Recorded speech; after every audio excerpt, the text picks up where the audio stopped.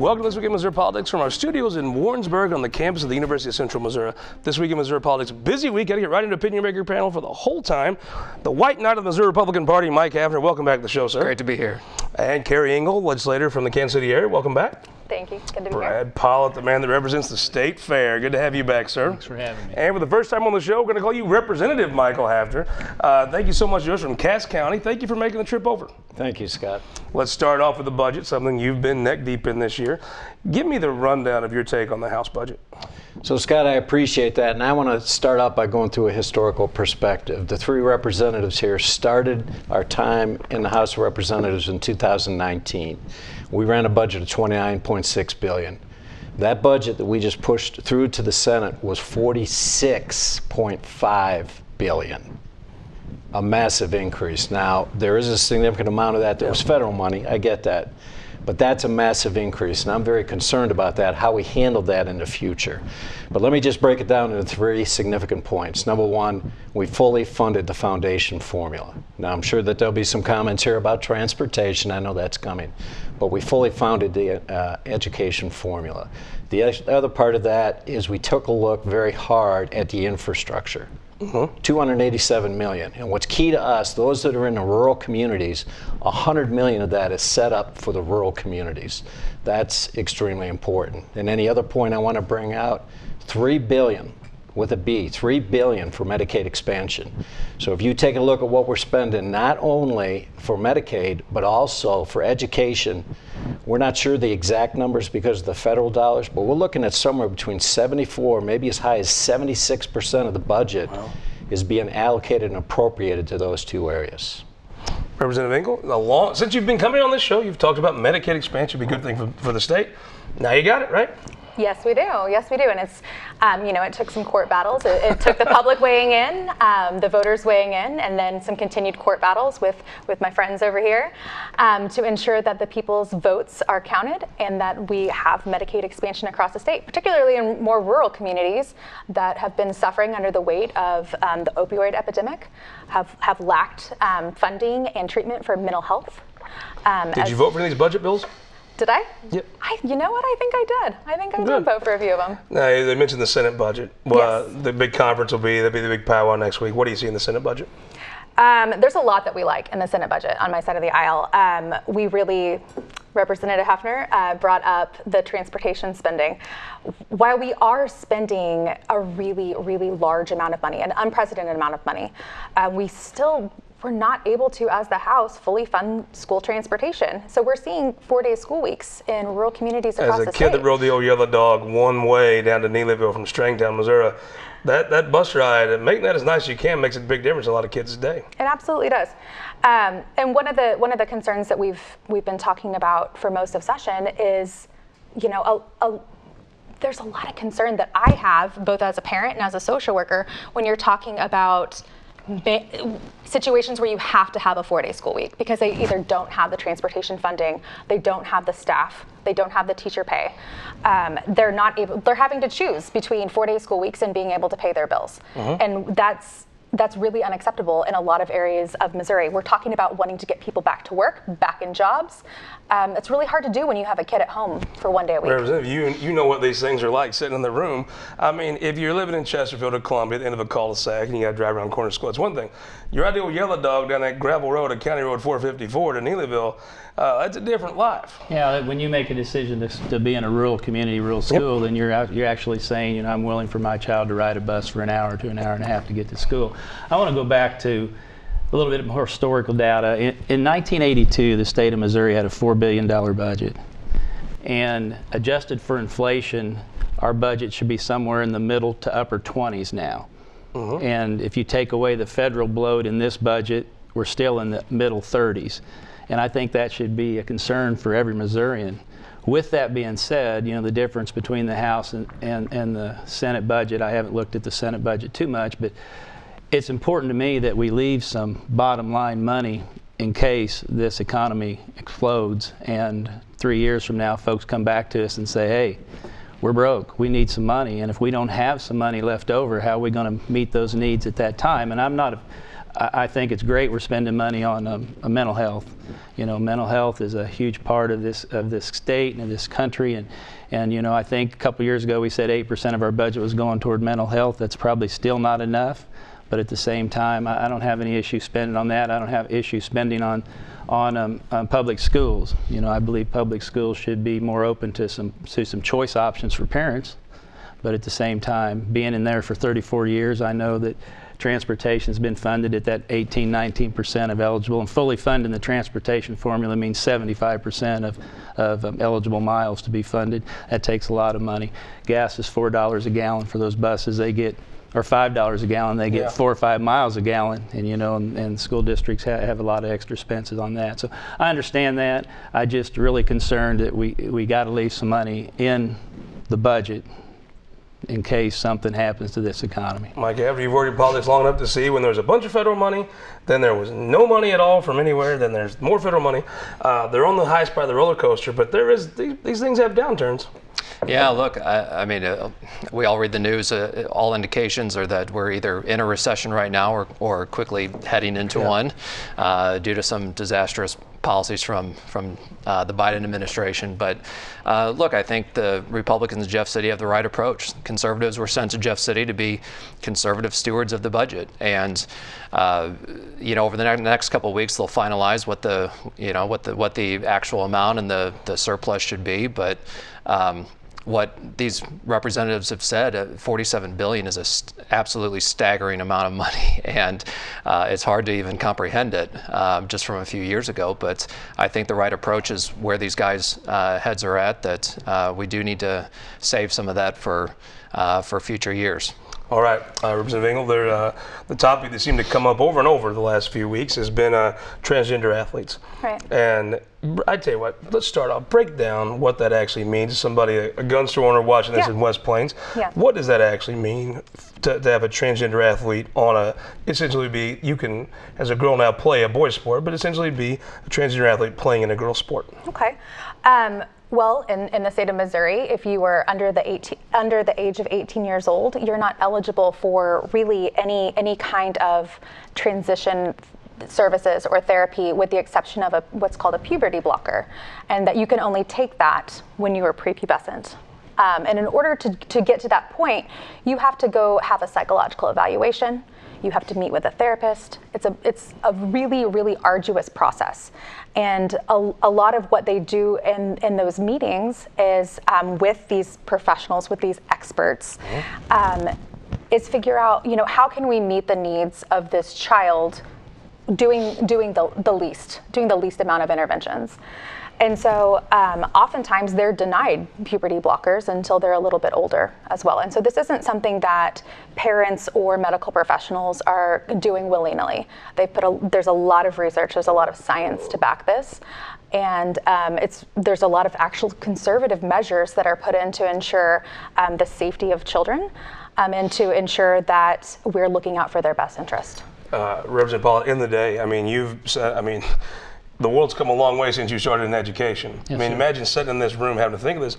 I've watched Republicans, frankly, do things that I thought were homophobic. They were taking advantage of social issues to probably do some things that maybe were politically expedient, but questionable, made you feel, looking back, didn't age well. I think there's an honest guy. Like most of the people I know have never met a transgender person. They don't really have a good concept of this. And to have a person, a biological male, who is transitioning on a girl's team, strikes them as unfair. Not because they're a bigot, they just think it's unfair. You know, this, absolutely. You know, this is a very emotional issue. Yeah. And it's emotional for both sides of the issue. And I believe that both sides are pure in heart in what they believe. And more so this time than many other. Honestly, where Republicans have been concerned, most of this is long before you came into the legislature. Absolutely. I'm not sure in hindsight you could say Republicans have always been pure in heart with these things.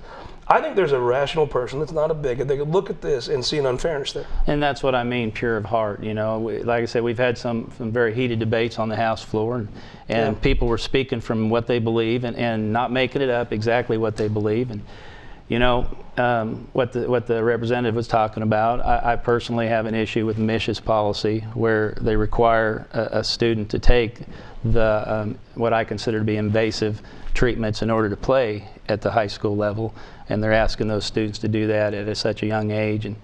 And you know, I do believe that a male would have a unfair advantage. Sure. And you know, Common sense. we're told numerous times that this is maybe 10 kids in the state that this might affect at this time, and down the road it may be more than that. But you know, I have to think. I mean, Representative Hafner, yes, it's 6, 8, 10 kids now, right? It will be more if you look at the trend nationwide.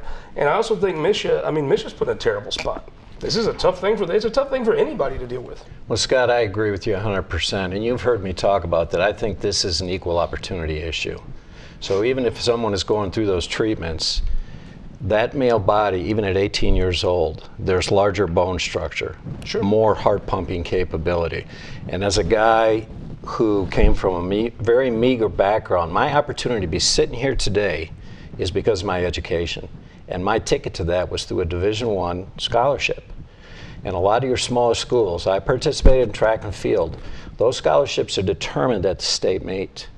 And so that opportunity, and the bills that we have debated this week, we have debated multiple bills, but the latest one doesn't prevent those individuals from competing. They can compete.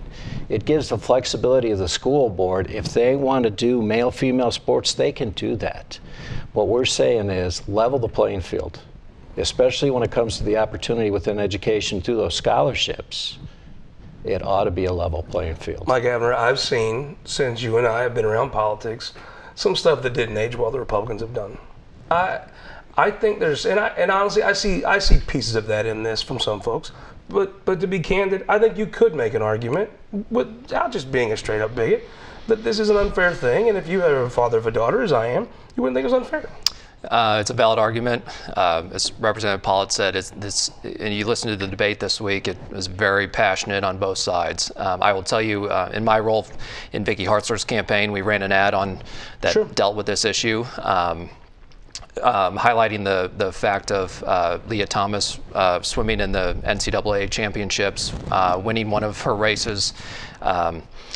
I will tell you that we had parents from other Ivy League universities that contacted us, even one that said she was a lifelong Democrat, volunteered for liberal causes her whole life, voted Democrat her whole life, with a daughter on one of the other Ivy League teams. And she said that the Democrat Party lost her on this one issue forever.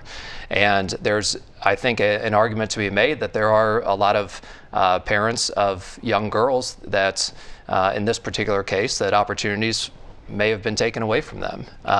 And it's a passionate issue on both sides. I think both sides have valid arguments, but it's something that that both sides are finding some fault in. How did you explain to a father that's got a daughter at Tipton High School, playing sports right now, watching this Sunday morning, eating his breakfast, drinking his coffee, that does not know anyone that's transgender? Sure. How could you make him feel comfortable about your position on this? So, I mean, I think I would probably talk to him much the way I talk to my children about really complex issues like this. So I've got a 10-year-old son and a 5-year-old daughter. And, you know, this isn't something that I bring to them to talk to them about. But, you know, my son is precocious and he pays attention to what's going on in the news. And he saw when his adopted Uncle Ian made national headlines. Sure. So he was really aware of that. Tremendous speech he gave in the House floor. Exactly. And so he had questions. And I simply explained that, you know, first of all, gender and sex are two different things, and that and went into detail on that, right? But talk to him about it's really important that if someone isn't hurting themselves or hurting someone else, that we let them be. Like that's part of one of the great things about America is our freedom to let people exist as they are. If you're not hurting anyone, you're not a danger to yourself or others, let them play. Do you think the time part on this, I've watched gay rights probably been faster than any other group's rights. There was a big hubbub about marriage. I don't think the institution of marriage has been affected at all by gay marriage. Now today you have, do you think that maybe the difference here is folks that don't know anyone that's transgender, they have a viewpoint from not having that advantage to know someone? Absolutely. I think that people are often fearful of things that they don't understand, True. that they haven't been exposed to. And so, but I think we always need to err on the side of mercy, compassion, grace, and treat everyone with the dignity and respect that we would want shown to us if we were the ones in that kind of minority oppressed situation. Take a break. We'll be right back. Keep our opinion maker panel around for the second part of the show. But first, go to ShowMissouri.com, the history of Missouri, one county at a time. This week we're in Scotland County, Memphis, but not the one you're thinking of, up in Scotland County. We'll be right back after this. All across Missouri, our new car and truck dealers are building strong local economies. When you buy a car or truck in Missouri, you're helping to support over 20,000 Missouri families who rely on the auto industry for good-paying local jobs. You're also helping fund our communities, schools, first responders, and our roads because dealers generate millions of dollars in tax revenue. Missouri's automobile dealers have been the foundation of our communities for generations and for generations to come.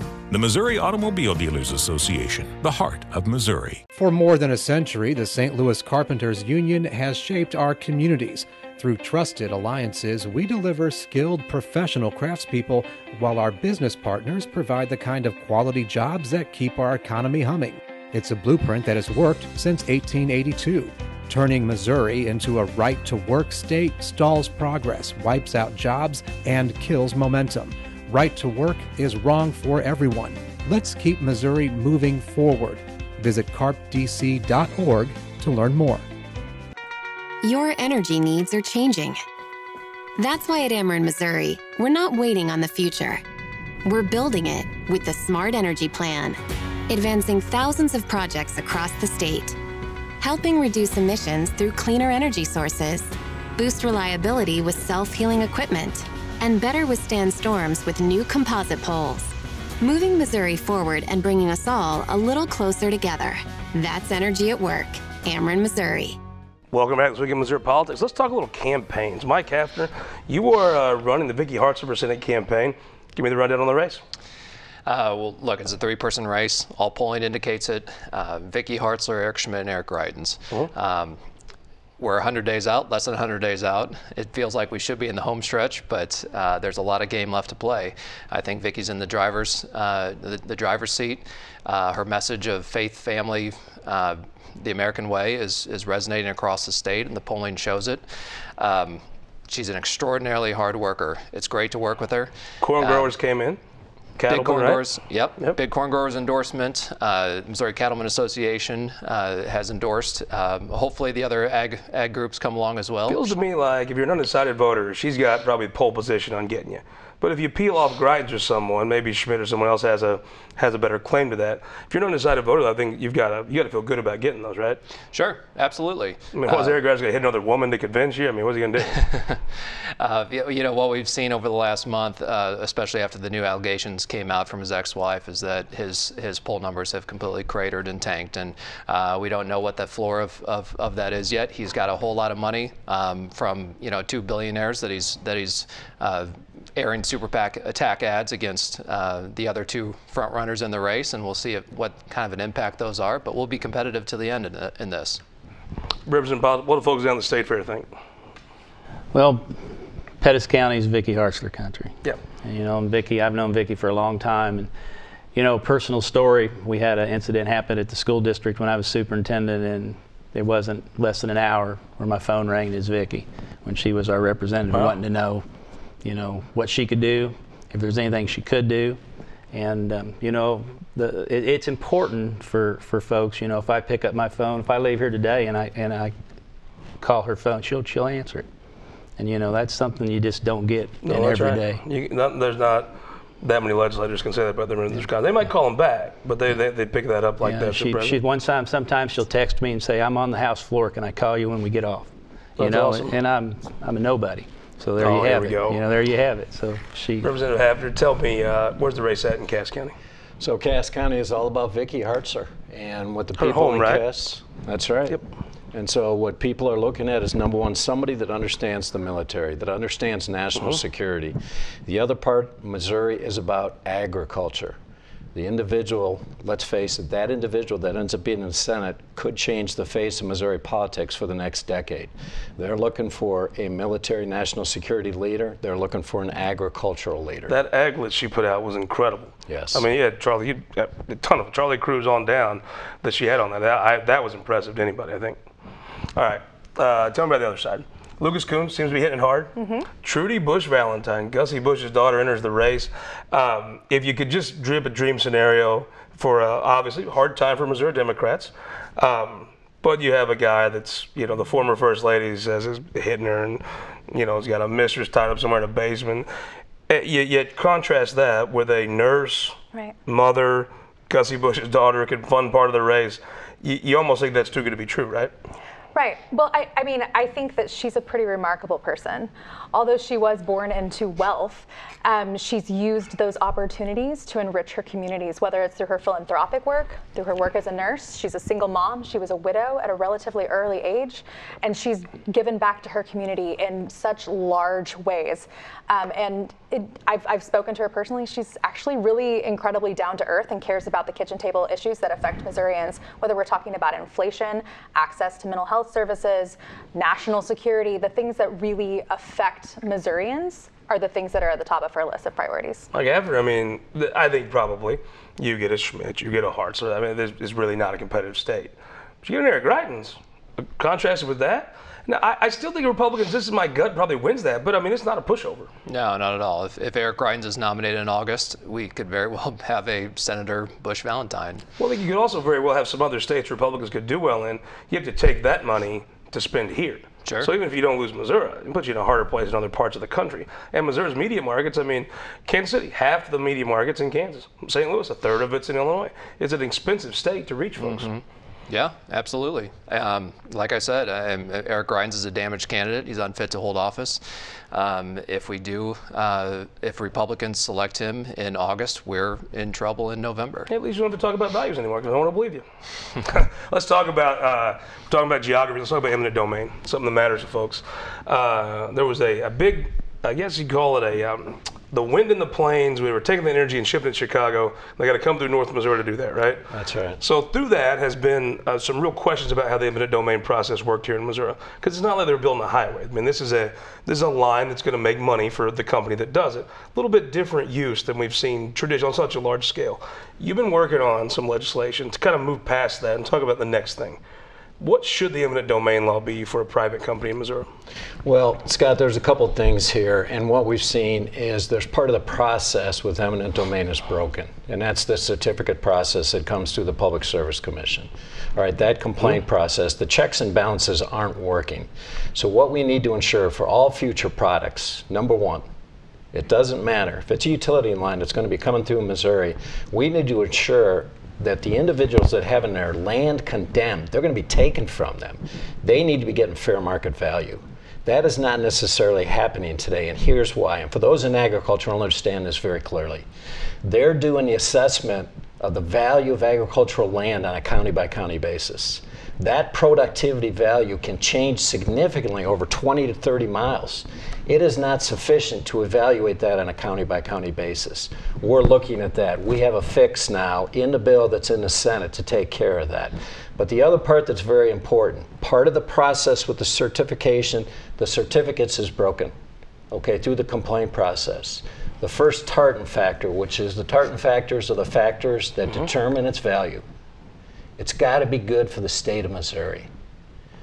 Right now, less than 10% of the power from that line is going to be benefiting Missourians.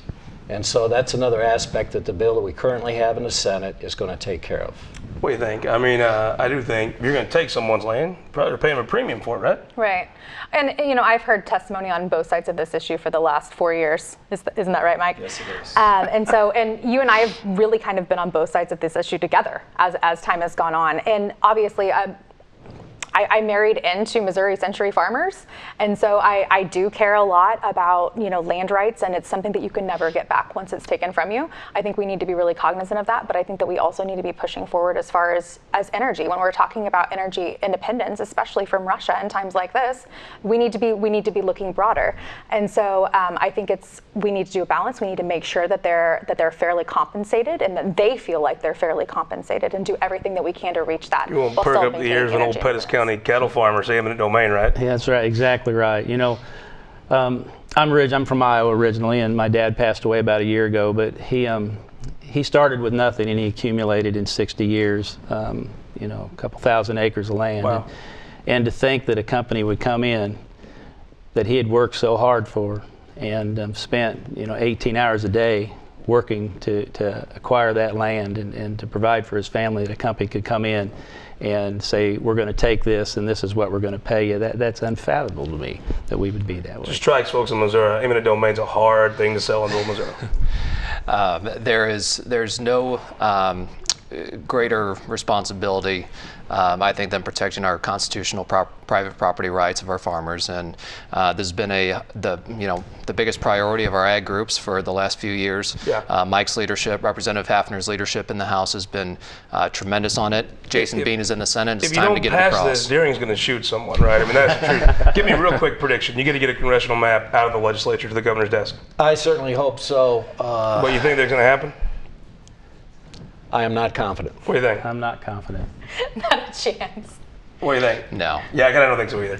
When you have the Democrats and the Conservative Caucus combined with no real reason, I don't think it happens. But with a minute left, who won the week?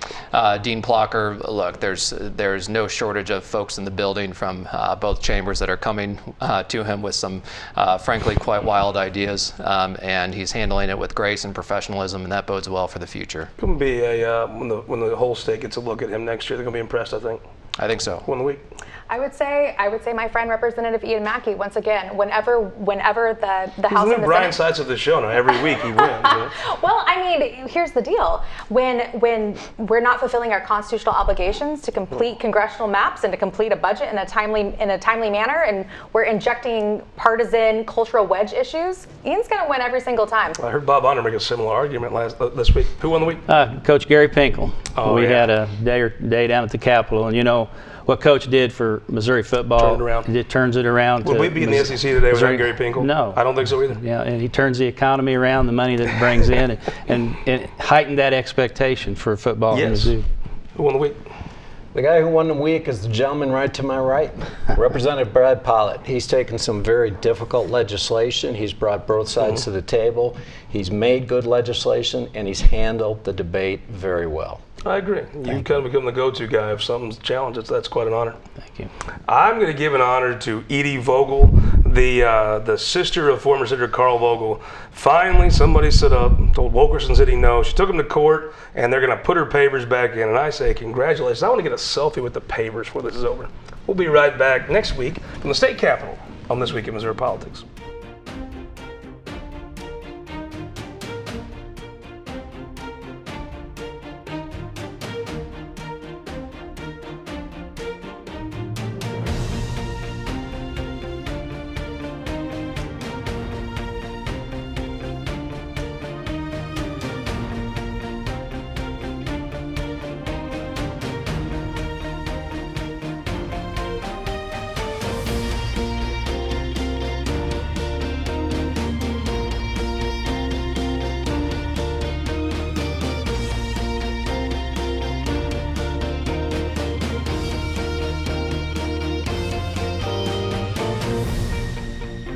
Support for this program has been provided by the Missouri Automobile Dealers Association, Ameren, Spire, and Sterling Bank.